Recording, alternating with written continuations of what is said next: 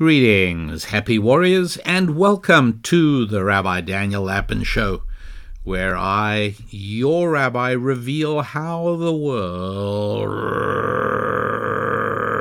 really works. Thanks for being part of the show, and thank you for all you do to help promote the show.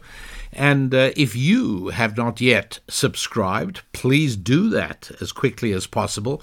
And if you can encourage others who like the show to subscribe, well, please do that as well. That is good for us and good for you. So we speak about how the world really works, right? And one of the most compelling ways to discredit a doctrine is to show that it has no relationship with reality. It's just not how the world really works. And one of those, for instance, is the doctrine of equality. Now, it is fairly well known that in the early 17th century, when the Pilgrims arrived in New England, the first couple of years, they nearly starved. People did die. And one of the things is that they had adopted the principle of equality. What they did is that they had one big community farm, and the produce of the farm was shared equally. Well, the farm performed so poorly that by the time it was divided up among all the Pilgrim families, there was literally not enough to sustain life. And so the next year, they were literally saved by a decision to allocate to each man a section of the land. And so each man had his own homestead, his own area, and out of that, all of a sudden, the productivity of the land multiplied by many times. So, it's very simple. We understand that in the real world, people care more about their own possessions and their own property than they do about anybody else's. And instead of bewailing that, and instead of utopian thinking that says, well, let's work and change people on this, the first thing to do is to change circumstances and make them adopt to reality. Another example of this, keeps on cropping up. You know perfectly well that if you are instructing your 17-year-old daughter who's going out into the world for the first time, and she's going to get her first job, and she's going to be thinking of moving into her own place, which she'll share with a few other girls, there's certain things that you as a parent would want to tell her. One of the things you might say to her is that do not, under any circumstances, go to isolated places with a guy. If a guy invites you back to his apartment or his house, don't do it. If a guy invites you to his hotel room, you don't go. And people hearing you might say, why are you doing that? You're blaming the woman. It's nothing to do with her. The man has to behave properly. Yeah, you're exactly right. But the reality is that until some dreamed of utopian time arrives, there are going to be caddish men. There are going to be scoundrels. There are going to be rogues. There are going to be bad men. They just are. And so your primary concern is protecting your daughter. She's 17 years old. She's coming out into the world for the first time. There are things you have to tell her to protect herself. You might even tell her how to dress. You might say, don't dress. You're going to work. Don't dress provocatively. It'll make men concentrate on your body and not on your soul. You don't want to do that at this stage of your life or at any stage. And people hearing you would say, she should be able to dress any way she likes. Men have to stop being pigs. Yeah, right. But we're talking about reality, and that is how the world really works. So equality is like that. It would be nice if everybody among the Pilgrims would have worked just as hard on the community farm as they did on their own farms, but that's not how reality works. And so we understand that that's one critique we could level at the idea of socialism. Equality is a doctrine that doesn't work. Freedom does work. Trouble is that freedom results in inequality, and an attempt to impose equality wipes out any possibility of freedom. So you've got to choose. Do you want freedom or do you want equality? If you choose equality, it conflicts with reality. And if you choose freedom, well, then you have to be mature enough to understand that equality is not part of the deal. How's about the doctrine of feminism? Well, one only has to ask, does it conform to reality, or does it conflict with reality? I'm not altogether sure of what the doctrine of feminism is. I'm not sure anybody does, because feminism is a social construct, to use one of the popular phrases of the left. It's not like, what is the doctrine of gravity? Well, it's not a doctrine, it's just a reality. Gravity, is a force that causes two masses to attract themselves to one another in proportion to the size of their masses and in inverse proportion to the square of the distance between them. It's not a matter of opinion. Gravity just is. Feminism is not like that. Feminism is a matter of opinion. And there are any number of social and cultural and political components and theories and moral philosophies having to do with gender and rights and these, and there are some women who are feminists in one way but not another. There are some men who are feminists in one way and not another. And so it's very difficult to know exactly what it is. But basically, it's a movement that wants to see an end to sexism. Well, okay, and now I'm quoting from one of the authorities. So I would never say an end to sexism, because sexism isn't defined in any way whatsoever. Now we have to say what is sexism, and okay, well, let's try and do it without using the word. Feminism strive for, they want to see social justice for those who have been oppressed by the patriarchy. Oh, now we've got to figure out what the patriarchy means. And so on and so forth. It becomes extremely difficult. But if sexism lies at the heart of it, which is essentially, I think sexism means noticing a difference between men and women, this now becomes very difficult, because all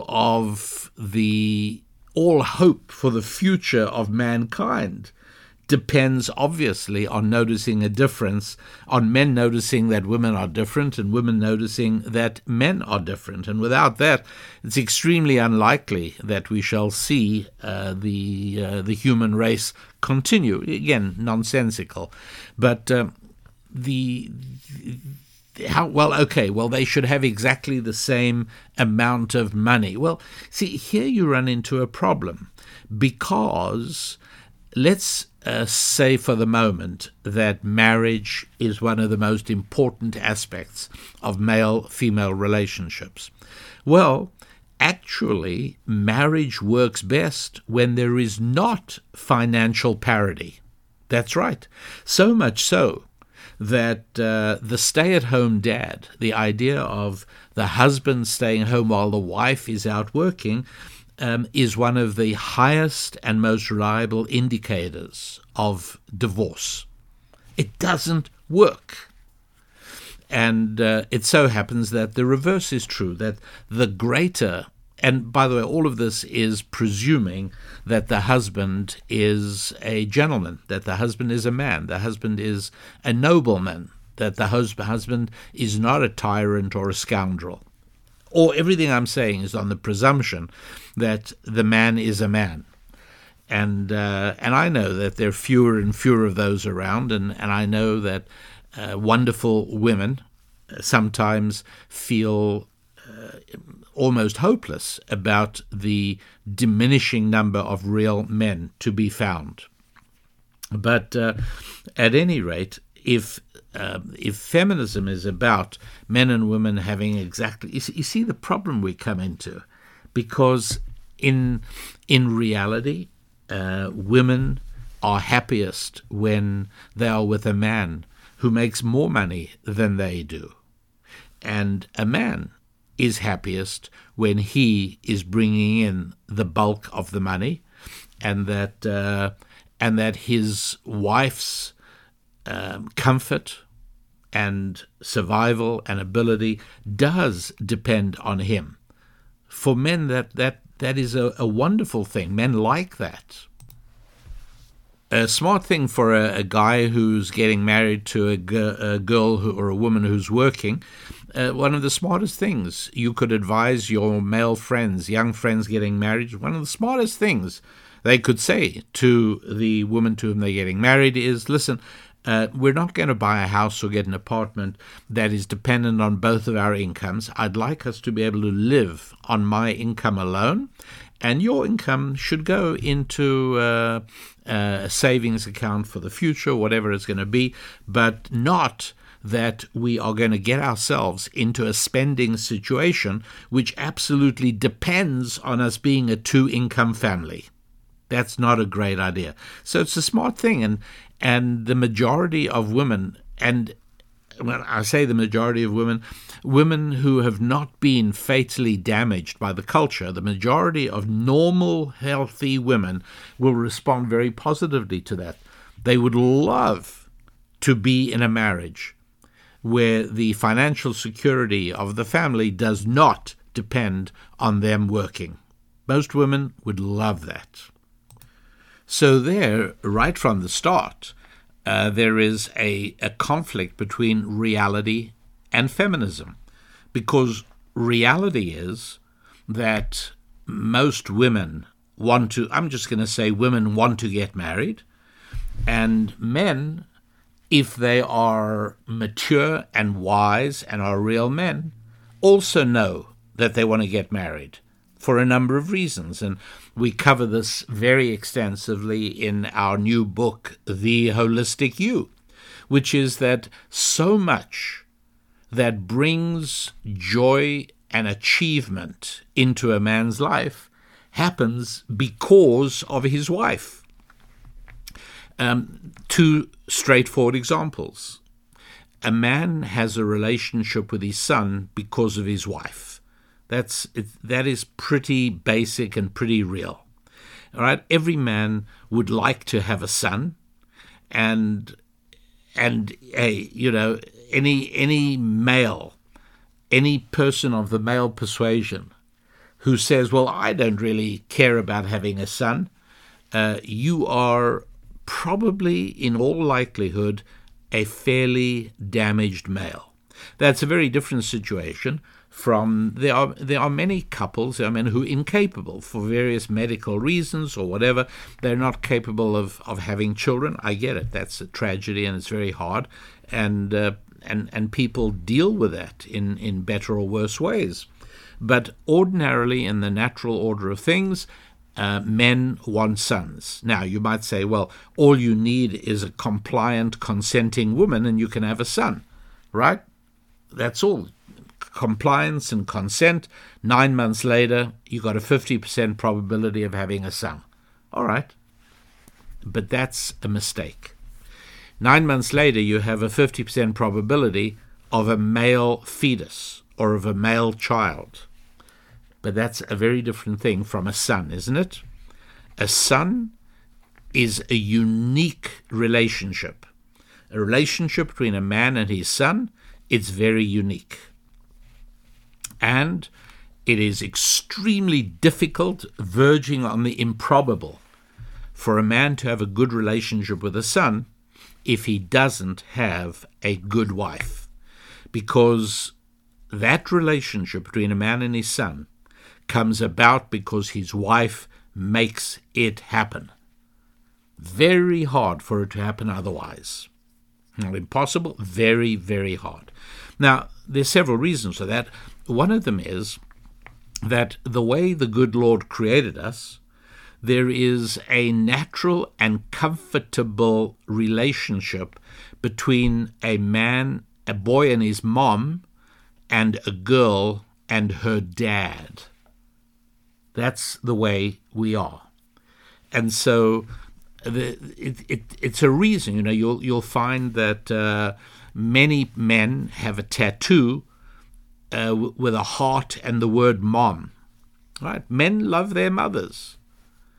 But a relationship with a father, it can be awkward. And there's no man who hasn't felt it.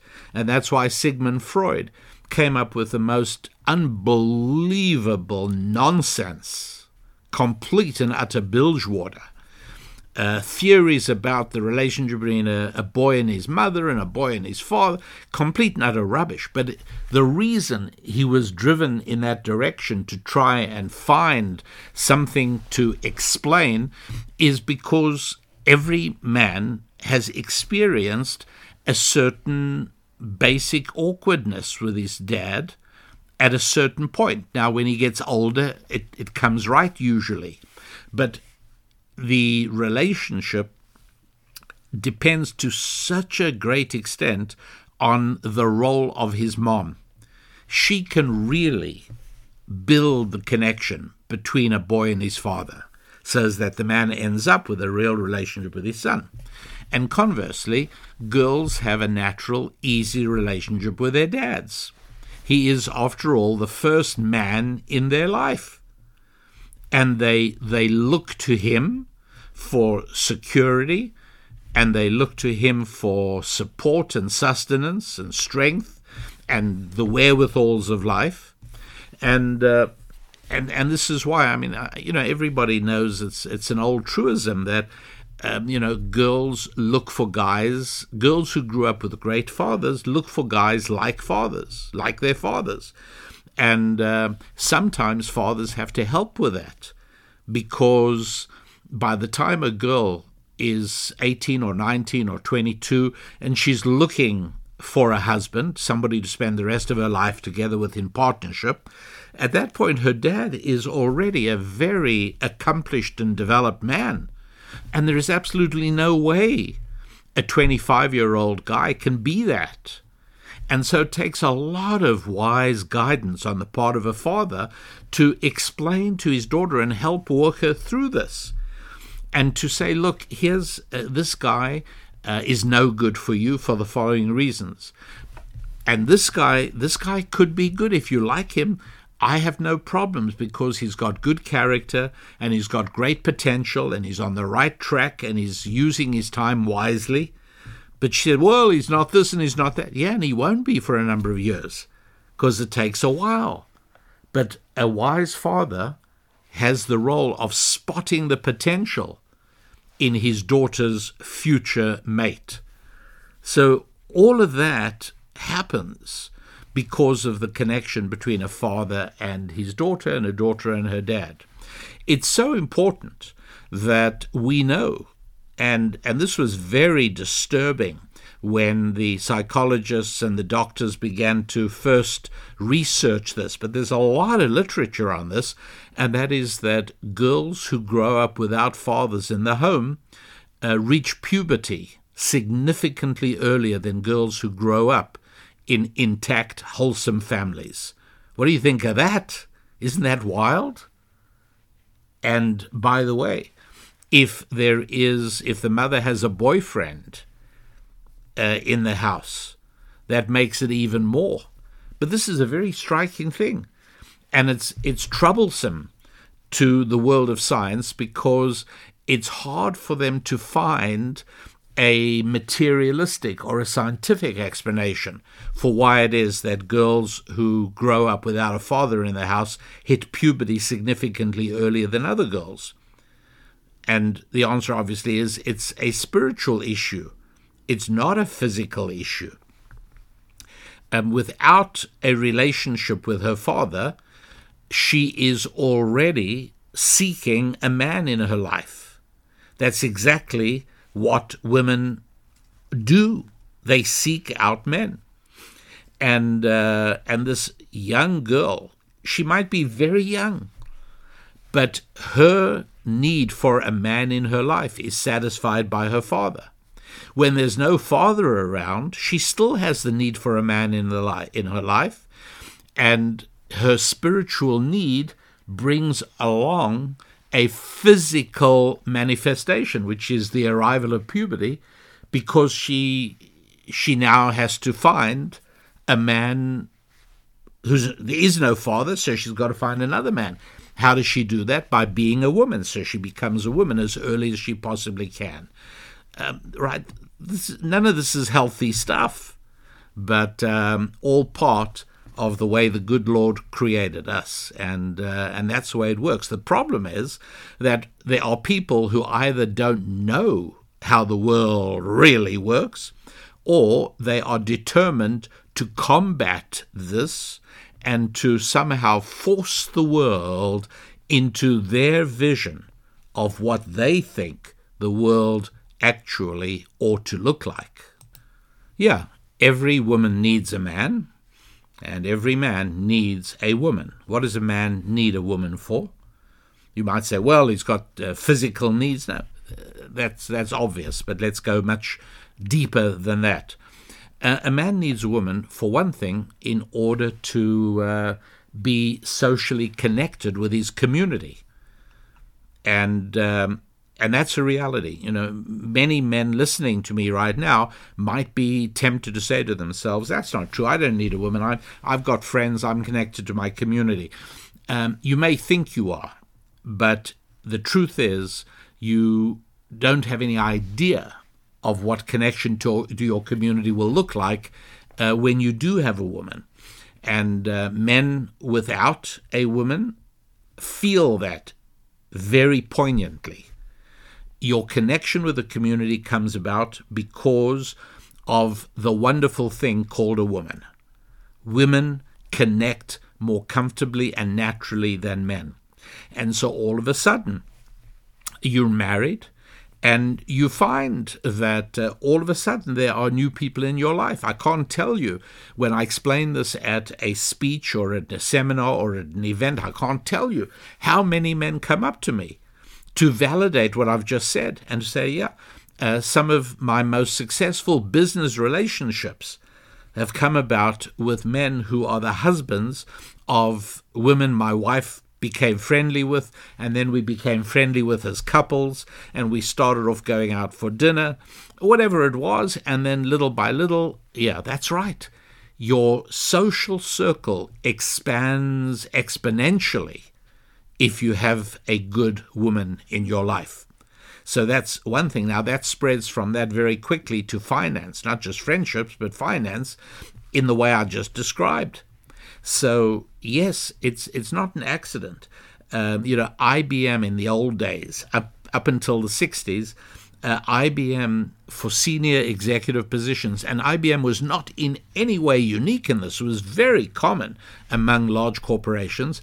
They would interview the wife as well as interview the husband. After there were several interviews with a potential candidate for a senior executive position, they would meet the wife as well, because they understood how absolutely crucially important a good wife is in the role of a husband. In other words, if you're not allowed to ask today, are you? But if you're hiring a man in your company, if you can hire a man who's in a great marriage, you get much more bang for the buck. That man delivers far more to your organization than a single man possibly can. Now, I know what many people are going to, well, a single man can be married to his job. That may be true, but I'm speaking about senior executive positions where the wholeness of the man counts, how good his relationships are with other people. Because don't forget, when you are bringing aboard a senior person into your organization, it's not just technical skills you want, but it's his connections, it's his experience, it's how he relates to other people, both in the organization and outside the organization. And all of these things are far more successful in a man who is married than in a man who is single. So that's what that's just a few of the things for which a man needs a woman. But why does a woman need a man? After all, if you are a good feminist, then you've already heard the expression that women need men like fish need bicycles. You already know women do not need a man for anything anymore today. Okay, so let me just explain something here that your feminist friends should really take to heart. They should really understand this. And that is, you really need to think about how unusual it is for people living in this brief historic moment, living in a modern civilized democracy. Think about that. A woman doesn't need a man? Yeah, because if she is in trouble, she can dial 911 and the police will come and save her and rescue her. Or better yet, she's living in a society where the likelihood of her ever needing to dial 911 is close to zero. As I'm sure you know, up until the 1960s, women could walk safely in the day or the night in any park, in any city in the United States of America. It was very rare, very unusual for anything to go wrong. But there's been a change in the last 60 years, a huge change. And now, that's why I said dial 911, but I said it tongue-in-cheek because you all know as well as I do the likelihood of a woman being saved from an assault by dialing 911. The odds are very low of anybody coming in anywhere near quick enough time to save her. But at least, think about how things seemed in the 1950s, where for the most part, women were pretty much safe. But don't forget, most women were married back in the 50s. And so it's not just a case of taking out the trash and fixing a leaking faucet and taking care of maintenance and gassing up of the car. It's understanding that the luxury of a woman making the foolish statement, and even more foolishly believing the foolish statement that women don't need men anymore, that can only be said by a very comfortable, a very affluent woman living in an affluent, liberal, democratic, civilized society. But for the overwhelming majority of human history, it's not been that way. And there's very little likelihood of it not going back to that. You got to think, if you take all the human beings who've lived in the last 2,000 years, all the human beings who've lived on the planet in the last 2,000 years, what percentage of them do you think lived out their lives in peace without experiencing any life-changing violence? Think about that. It's been estimated that only about 2% of human beings, of all the humans who've lived in the last 2,000 years, only less than 2% actually did not experience life-changing violence in their lives? Think about this. What proportion of Americans live their lives today without experiencing violence? Much more than 2%, right?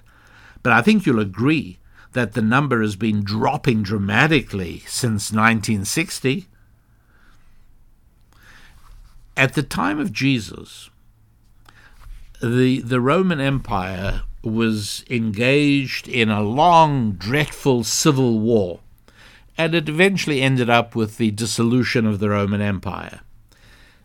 That civil war period, 3 million people were killed. Now, back then, what was the world population at the time of Jesus? 200 to 300 million. Let's say 300 million, might have been a bit less.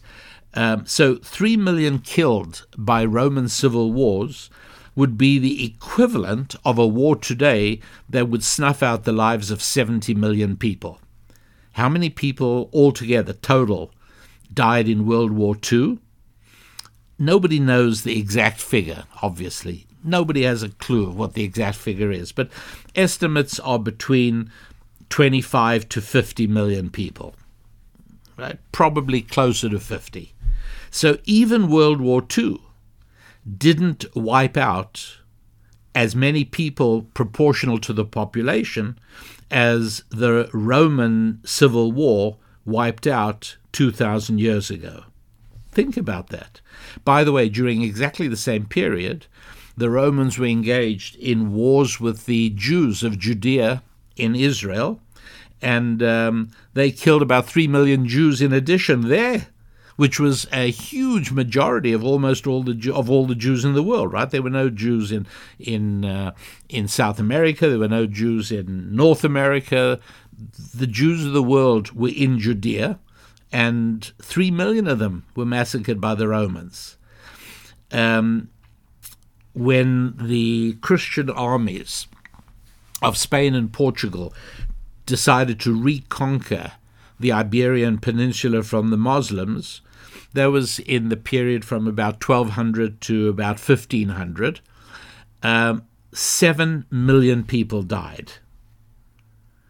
How about the Mongols? How many Europeans did the Mongols kill in their various invasions of Eastern Europe? So again, round about the 14th century, 30 million Europeans. And we're talking about much smaller populations than today. So, in other words, the likelihood of being untouched by violence and by horror and by tragedy was very, very low. Everybody was. Think about the 100 Years' War. The 100 Years' War was taking place around about the middle of the 15th century while Johann Gutenberg was inventing the printing press. The 100 Years' War, 3 million Western Europeans died. The Spanish conquests in South America, Colombia, Mexico, right? 16th century, 15 million people died. During the same time, there were Protestant and Catholic wars going on in Europe, and that took the lives of 3 million Frenchmen. At exactly the same time, there were dynastic wars going on in China, 20 million deaths. The 30 Years' War going on with the Austro-Hungarian Empire and the Spanish and the Germans, same time was the 30-Year War. How many? 8 million deaths there. Think about these numbers. To put them into perspective, if you needed to bury 10 million people in a cemetery, packing them in plots, shall we say, 8 feet by 3 feet. How much land would be needed to bury 10 million people? And I've been talking about like tens of millions dying. I mean, I actually figured this out, saving you the arithmetic, but it wasn't hard to figure out. If you want to bury 10 million dead people, it would take about 20 square miles. That's like bigger than any cemetery you can imagine. 20 square miles. That's an area of 5 miles by 4 miles. Imagine a square, 5 miles long and 4 miles wide. That's huge. And now just fill that with bodies, and you've buried 10 million bodies. I mean, these are big numbers, lots and lots and lots of people dying.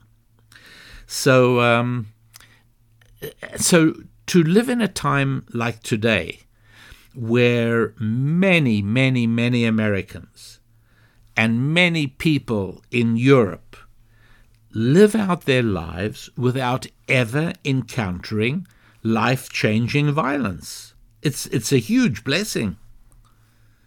But I think you'll agree that the numbers are diminishing. In other words, it's getting worse. More and more people are now witnessing or experiencing or seeing and even witnessing. You know how upsetting it is for a civilized human being to witness brutal violence right in front of their eyes. It's life-changing. And more people in Western civilization are experiencing that because Western civilization is, sadly, in decline. And you'll remember that World War I was touted as the war to end all wars. And after World War I, we got the League of Nations, and no more wars are going to happen. Well, it was barely 20 years before we got to September the 1st, 1939, and World War II began. So I don't think anybody today believes that mankind is moving towards a state of civilized tranquility. Francis Fukuyama was a historian, sociologist who wrote a book called The End of History. And there was a period where this was a popular idea, that somehow we're moving towards the perfection of mankind, and we're coming to a time where fewer and fewer people are going to die at the hands of brutality and violence. Anyway, I don't think anybody believes that anymore. People would like to, and it's true that when you are living in a relatively peaceful and prosperous Western civilization country, it's hard to realize that daily brutality and violence is really more the rule than the exception. I can't help thinking of October the 7th, 2023. There in the south of Israel, peace-loving citizens, people who'd gone out of their way to welcome Arabs from Gaza to come and work and become part of their communities. There were people, some of the people who died used to drive Gazans to Israeli hospitals if they needed medical treatment. I mean, these people really believed they were bringing in a new era of peace. And they were hurled into the shocking realization that brutality and violence are normal. They're not ideal, they're not desirable, but yeah, they are normal. And all of this I'm trying to show you that for a woman to say she doesn't need a man is, I mean, it's incredibly short-sighted and uneducated and ignorant. Because, well, let's just say the kibbutz members and their wives and their children, on October the 7th, they didn't even have time to understand that the only way they would survive that terrible day would be by killing every single one of the 3,000 invaders. But, they didn't do it, and they paid with their lives. But, gosh, how about some of the women who survived the music festival? They were with guys who dragged them off and in some cases laid down on top of them, covered them with their bodies, and the guys got killed and the bullets were prevented from killing the girls. Yeah, sorry, ladies, But women do need men.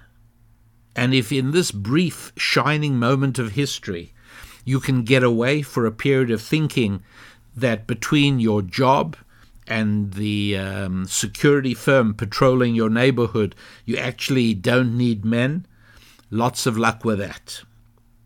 It's a temporary idea, it's a temporary dream, and simply not part of reality. Yes, a woman does need a man, and a man does need a woman. And the partnership they form, that we think of as a family, is by far and away the best arrangement for a child to grow up in. So much so that there has been talk of labeling the family as an unearned privilege. I have actually seen apologies on the part of people saying, well, I have to apologize for my privilege. Excuse me? What privilege? Well, I grew up in an intact, loving family with a mother and a father who cared for me and helped put me on the road. Yes, that's normal. That's not a privilege. Well, I suppose it is certainly a blessing, but it's something that makes a huge difference in somebody's life. As I said, neither girls nor boys do well growing up with a single mom. It just doesn't happen that way. Girls and boys need a father and a mother. And mothers need a husband, and fathers need a wife. This is so basic and so real. But you see, that does conflict with other ideas, such as sexism. We must fight sexism. We must fight the patriarchy. Excuse me? Again, I'm not even going to begin to puzzle of what the patriarchy could possibly mean. I mean, incredible. What does it mean? But assuming that there are various interpretations that can be placed upon it, hatred of the patriarchy for many people would disqualify a normal family. Because the truth is, as I said earlier, both women and men would rather the man be the dominant partner in the marriage. Again, I feel the necessity to issue the caveat that this is provided the man is a real man. He's a nobleman. He's not a scoundrel. He's a knight, not a knave. He is a gentleman. If he's not, all bets are off. Obviously, everything changes. And, obviously, no wise woman will willingly and knowingly marry a scoundrel, a cad, and a knave. But in a situation of good men and good women, yeah, absolutely. They both do better when the dominant partner is the man. And if you want a proof of that, well, one of the proofs is something that I describe in our book, The Holistic You, which is that it is true that on average men are taller than women.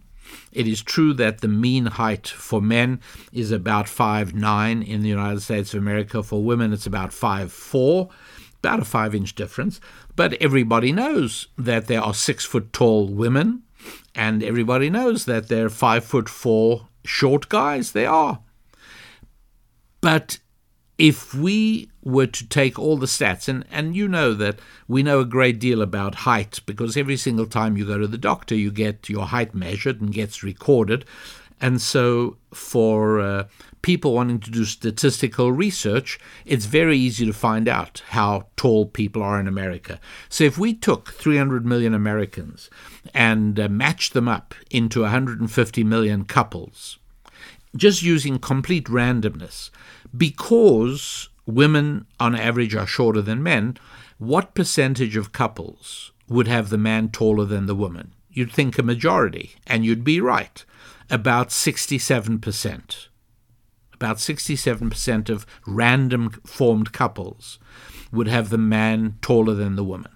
However, using your eyes as you move around society and you look at people, what do you think is the real number? What is the real number? In other words, what do you think the real proportion is of couples in which the man is taller than the woman? And the answer is just about 90%. So therefore, since randomness would produce less than 70%, but reality is about 90%, there are only three possibilities, and that is women prefer taller men, men prefer shorter women, or both. Those are the only possibilities. There is nothing else to say about it. Yes, both men and women prefer the man to be taller than the woman. That says something. Remember, I've spoken in the past at previous shows about how spiritual realities are revealed by physical realities, that the good Lord created us in accordance with a spiritual format, and so our physical reality matches our spiritual reality. There it is, I've just said it. Women prefer to be with a man that they can look up to. Now, I will tell you that I know plenty couples where the woman is either the same height as the man or slightly taller. But in every case I know, every case I can think of, the man is dominant by personality, by attribute, by courage, by strength, by determination, by financial wealth. Yeah, that's fine. It doesn't have to be looked up to physically. That's one thing. But it's also looking up spiritually, right? And that is, I mean, it's a reality in the most conventional and ordinary form of physical intimacy. The woman looks up at the man. Again, that's just a reality of how the world really works. So back to the idea that any doctrine that conflicts with reality is false. It doesn't work. It's wrong, simply. And so we've got to be careful not to buy into these ideas. Well, these days, this or that, or we're living in modern times, and they will this or that. No, there's certain things that are built in to human beings, right? They're not going to change. Now, you can distort yourself. You can harm yourself physically. You can harm yourself spiritually. There's no question about it. But you do not end up living successfully when that happens. There was a child-raising doctrine a few years ago, and I still run into people today who believe in it, which is that it's not good to say no to children. They came up with various explanations and logical trains that explain. It's not good to say no to a child. A child shouldn't be suppressed or repressed. You should always try and let a child do whatever the child wants to do. Okay, well, what happens then is that you raise a child with no self-discipline and no impulse control. One of the great gifts that parents give their children very early on is the power of self-control. Impulse control. Well, if there's one thing that can be identified as perhaps one of the most important attributes in terms of success in life, it's impulse control, meaning you don't act on your impulse, the first thing you feel like doing. Impulse control means you don't punch somebody or slap somebody or hit somebody if they irritate you. That takes impulse control. Not everybody has it.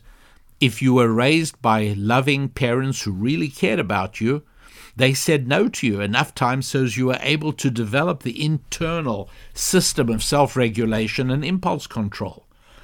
But the doctrine of choosing to raise children, according to this doctrine of never say no to a child, it's a false doctrine because it conflicts with reality. It doesn't conform with reality.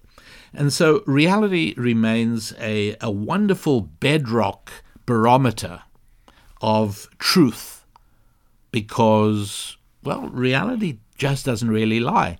And that's why I always like reminding you that my job is revealing how the world really works.